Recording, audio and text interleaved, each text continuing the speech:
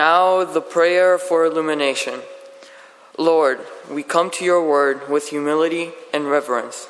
Reveal to us now the mystery of the gospel through the Holy Spirit, and we might understand your will. Lord, may you increase, and may we decrease. Now, please open your Bibles for the Old Testament reading, which will be Psalms 89, 1 to 8, pages 597 to 598. I will sing of the Lord's great love forever. With my mouth, I will make your faithfulness known through all generations. I will declare that your love stands firm forever, that you have established your faithfulness in heaven itself. You said, I have made a covenant with my chosen one. I have sworn to David my servant. I will establish your line forever and make your throne firm through all generations. The heavens praise your wonders, Lord, your faithfulness too, in the assembly of the holy ones. For who in the skies above can compare with the Lord? Who is like the Lord among the heavenly beings? In the council of the holy ones, God is greatly feared. He is more awesome than all who surround him. Who is like you, Lord, God Almighty? You, Lord, are mighty, and your faithfulness surrounds you. This is the word of the Lord. You know, I don't know anything really about music, but I love it when music can evoke an emotional response in us. That was beautiful. Would you all please open your Bibles to the book of Colossians? Our New Testament passage is taken from Colossians chapter 1 and 2, page 1182 and 1183 in your pew Bible. And the bulletin mentions just a few verses, but we're going to go ahead and read from chapter 1, verse 24, all the way through to chapter 2, verse 5. And then we'll discuss what Paul's written. So let's go ahead and begin in Colossians 1, verse 24. Now I rejoice in what I am suffering for you, and I fill up in my flesh what is still lacking in regard to Christ's afflictions, for the sake of his body, which is the church. I have become its servant by the commission God gave me to present to you the word of God in its fullness, the mystery that has been kept hidden for ages and generations, but is now disclosed to the Lord's people. To them God has chosen to make known among the Gentiles the glorious riches of this mystery, which is Christ in you, the hope of glory. He is the one we proclaim, admonishing and teaching everyone with all wisdom, so that we may present everyone fully mature in Christ. To this end, I strenuously contend with all the energy Christ so powerfully works in me. I want you to know how hard I am contending for you and for those at Laodicea, for all who have not met me personally. My goal is that they may be encouraged in heart and unified in love, so that they may have the full riches of complete understanding, in order that they may know the mystery of God, namely Christ, in whom all hidden are the treasures of wisdom and knowledge. I tell you this so that no one may deceive you by fine-sounding arguments, for though I am absent from you in body, I am present with you in spirit, and delight to see how disciplined you are and how firm your faith in Christ is. This too is the word of the Lord. Thanks be to God. So we're in the midst of this series on who Jesus is, on Christology, right? Defining who Jesus is. And this morning we get to talk about mystery. You know, and one of the interesting things about this is, as we read through the New Testament, we see that Paul uses this word sort of a lot when talking about the mystery of the gospel. It's all over the New Testament. But as we read here, this mystery is not really a mystery at all because it's been revealed in Jesus. You know, I really like the word mystery, especially when it comes to our faith, because there's so many mysteries in this life, aren't there? And even more when it comes to God and his role in our life. You know, we read scripture, we find ourselves wondering things on every page. Lots of little questions we want the answers to. Sometimes we find them and sometimes we don't. But there is one big question that many of us have and that God makes sure we all have the answer to. And what's amazing about mystery, and I think this is why Paul uses it so much, is it's not just for us Christians, but the entire world loves mysteries, don't they? The world gets obsessed about what happens. I mean, just think about that plane that disappeared a few years ago, flying over the Indian Ocean, and people were just, there's no way a plane can just disappear. And people searched and spent thousands and thousands and millions of dollars trying to find out what happened. We also love mysteries outside of anomalies like that. We also love mysteries of good stories like Sherlock Holmes, world famous. Good movies where we don't know what's going to happen till the very end. Some of you are so impatient when you read a book, you have to go to the end first to find out what happens, and then you go through and read the story. You know, we love stories that sort of wrap up at the end, that have a nice little bow at the end where we're left in suspense and there's mystery, but then at the end we sort of, oh, okay, it's going to be okay. You know, this is why I think Netflix has become so popular. You know, we don't have to wait. I remember, and some of the teenagers will be confused by what I mean by this, but when you actually had to wait a week or longer for the next show or the next thing to come out, and you're left hanging on the edge, what's going to happen? This is why Netflix is so popular. You know, you finish an episode and it ends in suspense, you just hit click, let's keep going. Let's keep going, and then before you know it, it's 2 a.m. and then it's just a mess. But we don't like to wait. We like mysteries, but we like to know the answer. And we want to have it resolved. We want to have it nice and neat and tidy. Yet further proof, if we need it anymore, that we are an impetuous and impatient people. Further proof, if we need it anymore, that we love to be in control. Further proof that even though we desire control, we want to know the secret to life and know what is going to happen, oftentimes we act like complete fools. Because according to the Apostle Paul in the book of Colossians, we in fact already know what will happen. The mystery of life, the secret to life, has indeed already been revealed to the world. That God has revealed to us the mystery of who he is in the person of Jesus Christ. We don't have to wait until the end to know what's going to happen. You know, I often talk about the Christian life as a story. We know the end of our story. What matters is just what we're doing to get to the end. And so let's look then at what the Apostle Paul says to the Colossian church with regards to this mystery and what we might learn from it. Starting in verse 25, Andy mentioned this last week, that Christ is fullness, that Christ is the one thing that will be our fullness, that we desire all of these other things to fill us, but that Christ is the one thing that can and will fill our hearts. And this is the very reason the Apostle Paul finds himself laboring so diligently for the church. That they would know that fullness only comes from Christ. And then in verse 26, the mystery that has been kept hidden for ages and generations, but is now disclosed to the Lord's people. That not only are we made full in Christ, but through Christ's life, death, resurrection, and ascension, we can be reconciled with God. That God's plan through Jesus Christ was made known to the Gentiles, that is, the entire peoples of earth. And the big mystery has been revealed.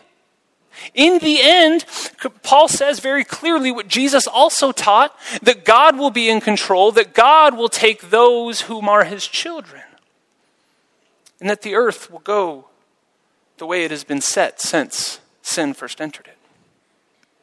This is the big mystery revealed. The mystery needed to be revealed because we are scared.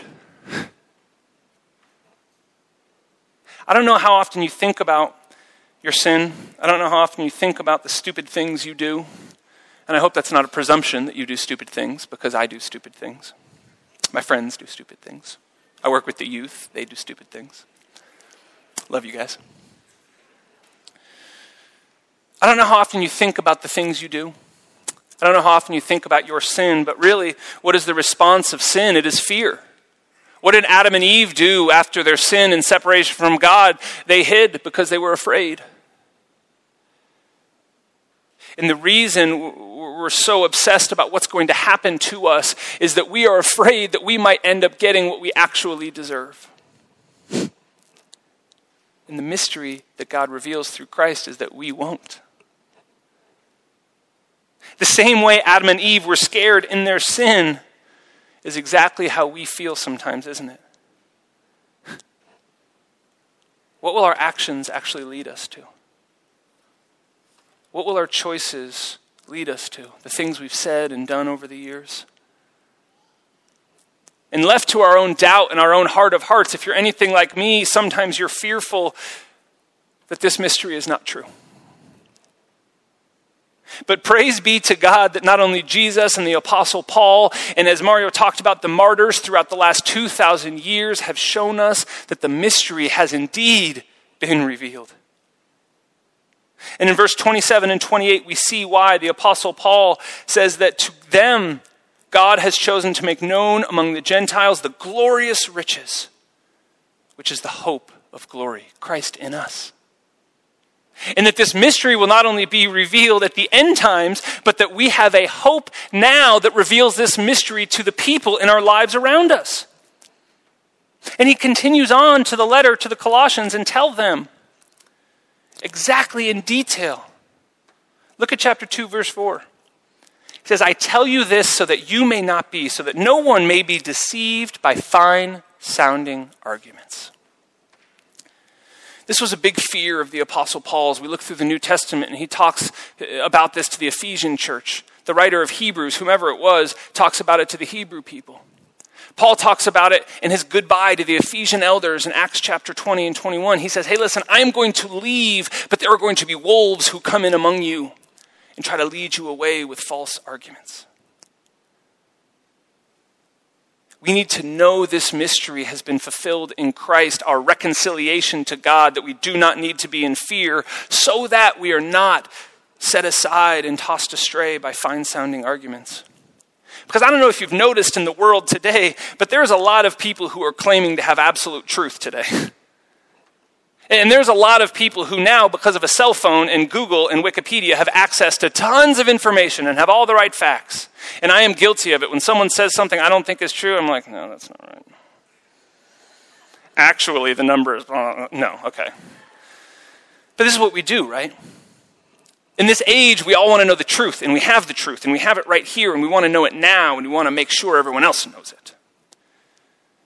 And then we have this whole thing, which is even crazier to me.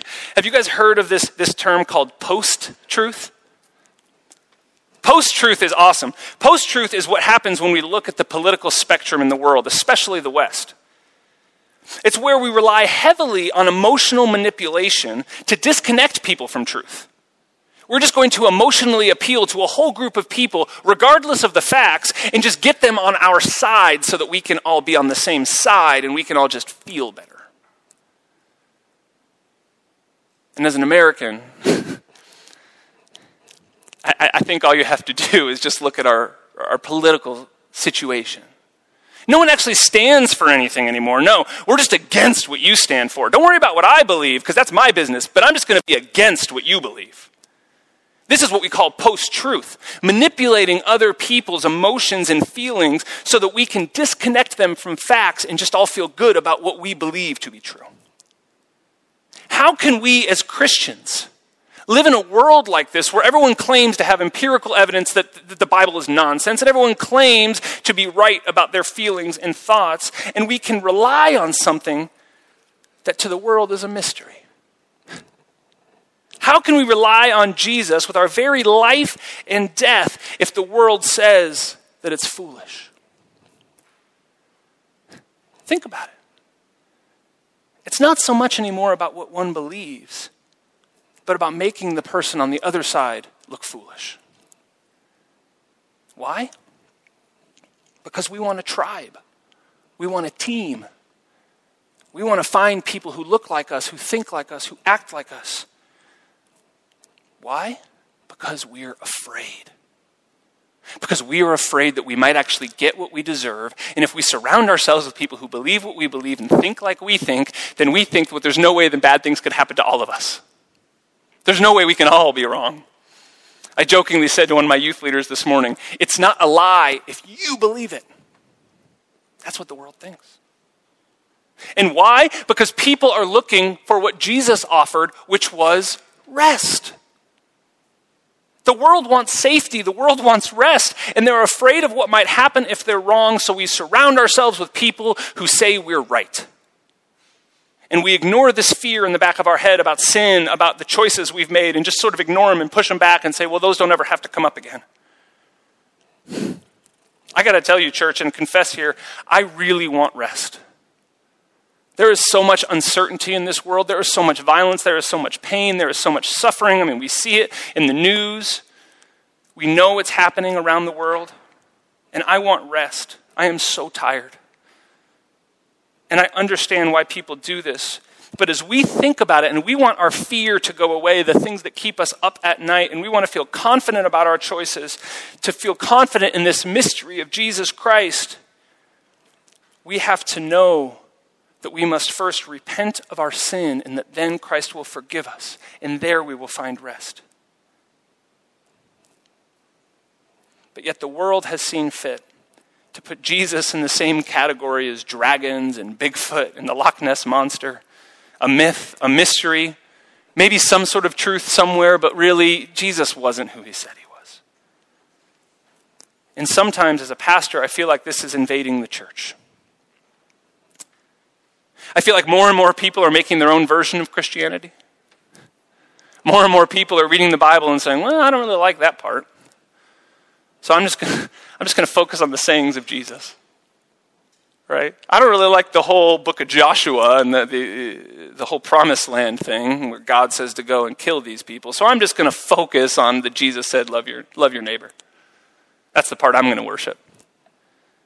I feel like more and more people are making their own tribes and their own teams inside of the church or inside of what they think is Christianity and following Jesus. They're changing the rules just to feel better about themselves and their own choices so they don't have to be so afraid.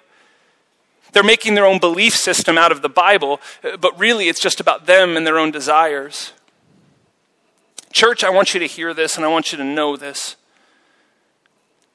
The mystery that has been revealed in Christ is fullness in Christ, the hope of glory for all eternity, but it only comes through repentance and submission to God. In the name of Jesus Christ, he will forgive you and he loves you, but you cannot do it without repentance. You cannot take the rules and bend them to your will, and you cannot, like the world is trying to do, make everything fit nicely into a box. This is the mystery of the gospel.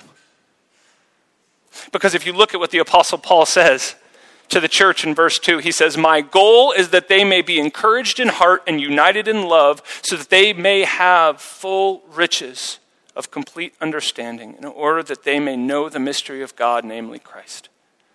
This is how we fulfill this mystery of Christ. It's through unity and not division. He says, I want them to be one. This is Paul's sort of big thesis of the New Testament through all of his letters. I want you to be unified. I don't want you to make separate teams. I don't want you to divide in all these little ways. I want you to be one, as Christ prayed in John 17, that he and the Father are one. And the world is creating deeper gulfs. Politicians are creating deeper chasms that cannot be crossed and drawing harder lines, but that is not the way of our Lord Jesus Christ. And outside of politics, let's just look at the church. Are we united? Are we doing all we can? I don't just mean this church, I mean the church. Are we doing all we can to love and support and build one another up? You say, well, Sam, we're all so different. I mean, just look inside these walls. How many countries are represented? How many different languages? How many different traditions? And I'll be honest with you, sometimes those people bother me. Sometimes those people are too loud, Americans. But the one thing that unifies us all is our need for Jesus, isn't it? The one thing that brings us all together across all cultures, across all tradition, is that you are a sinner and so am I. That you screw up and so do I.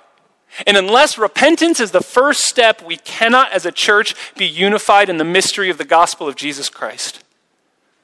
That is the one thing that unites every person in this world. That is the one thing that brings love to every person in this world. And that is the one thing that brings forgiveness and healing to the divisions of this world. Stop and consider that. That our repentance gives us rest. It's a lesson we all learn the first time as a young child we get caught lying. And it weighs on us, and it eats at us. And then we finally get caught, and then it finally comes out, and then we realize, oh, I feel free. That is what Christ offers. That is why as a church we focus on discipleship and the 10 o'clock hour adult education and home groups, so that on Sunday is not just the only time we are unified as a church, but you are unified with the body of Christ, communally repenting and finding forgiveness and grace all during your week, every day. That is why we rely on each other. Why would we not run to Jesus? Why would we not lean into this mystery that the world considers foolishness, but we don't care because it is the only way we have found freedom? And if that weren't enough, if just the forgiveness weren't enough, the Apostle Paul goes on to say in verse 3 that when we do that, then we will have actual understanding. We will have actual wisdom. We will have more than just what the Google machine can give us. We will actually begin to understand this world and know things that change this place and know things that make a difference in this world. Instead of just being against what the person across from us believes, we will actually believe something. And that is what matters. People want truth and knowledge above all things in this world, but they are looking at the wrong spot. They are turning away from Christ, who is in fact the source of all truth and knowledge. The world thinks in opposition to Christ, when in reality, Christ is the one thing that brings us to true knowledge and wisdom and understanding. Paul wrote about this in the book of 1 Corinthians. I'm going to read it to you, but if you want, you can look it up later. It's in 1 Corinthians chapter 1. And I just love this passage. This actually was the theme of last year's Youth Sunday, if you remember. 1 Corinthians chapter 1 starts in verse 18. He says, "For the message of the cross is foolishness to those who are perishing. But to us who are being saved, it is the power of God. For it is written, I will destroy the wisdom of the wise, the intelligence of the intelligent I will frustrate. Where is the wise person? Where is the teacher of the law? Where is the philosopher of this age? Has not God made foolish the wisdom of the world? For since in the wisdom of God, the world through its wisdom did not know him, Christ, God was pleased through the foolishness of what was preached to save those who believe." The world considers you an absolute fool for believing in this myth of Jesus, believing in this mystery of the gospel. The world does not understand, but we do. That God has revealed to us true wisdom found in repentance of sins and trust in Jesus Christ. That is the mystery of Jesus Christ. Paul gives similar instructions, as I said, to the Ephesian church. If you want to do some more reading this week, read Ephesians 4. He says the exact same thing in different words to the church in Ephesus. And the amazing thing to me when we talk about who is Jesus, this is how God chose to show us his love and his mercy, so that not one of us may boast, because we all need the same forgiveness. We all need the same grace. We all need Jesus to be the source of all of our knowledge, all of our wisdom, all of your ability to be successful in work, all of your ability to lead your family, all of your ability to do anything must come through the power of Jesus Christ. Why do we think we can figure this out on our own? That's why I put this quote at the top of our bulletin from John Calvin. You may have noticed it. Man, with all of his shrewdness, is as stupid about understanding by himself the mysteries of God as a donkey is incapable of understanding musical harmony. We are not on our own, church. Look around this room. Look around this city. Look around this world. The church is everywhere. We're going to hear about it after the service today. The church is everywhere, even in places where we don't think it is, even in places that seem war-torn. There are Christians meeting and worshiping in the name of Jesus. And so do we. Maybe the real mystery is, why in the world do we still trust in the things that are not from Jesus after they let us down over and over and over again? Maybe the real mystery is, why in the world do I put my faith in myself or in the things of this world that are temporal and will one day be washed away? Why in the world do we trust in ourselves when we look back and we see where our desires have led us. But if we trust in Christ, the mystery he revealed in repentance and the forgiveness of sins, reconciliation and fullness, as Andy talked about last week, and the revelation of God is the mystery of Jesus Christ revealed in unity. That we as a church, and not just our church, but the church, will gain wisdom and knowledge through the Spirit of God. We do not have to fear what will happen at the end of this story, brothers and sisters. We know what's going to happen at the end of this story. The question is, why are we waiting to run to Jesus now? Would you please pray with me?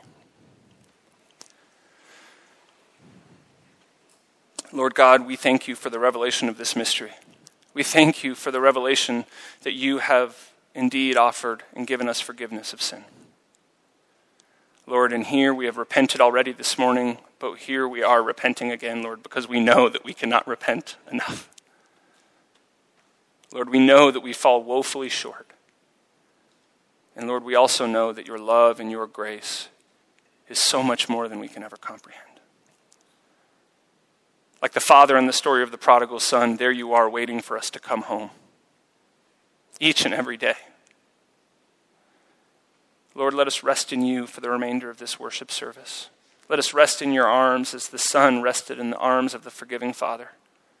And let us prepare our hearts to come to the table of communion, resting in your grace, knowing that there is nothing that divides any of us in this room that we might boast, but that we are unified through our need for you, our Lord and Savior, Jesus Christ.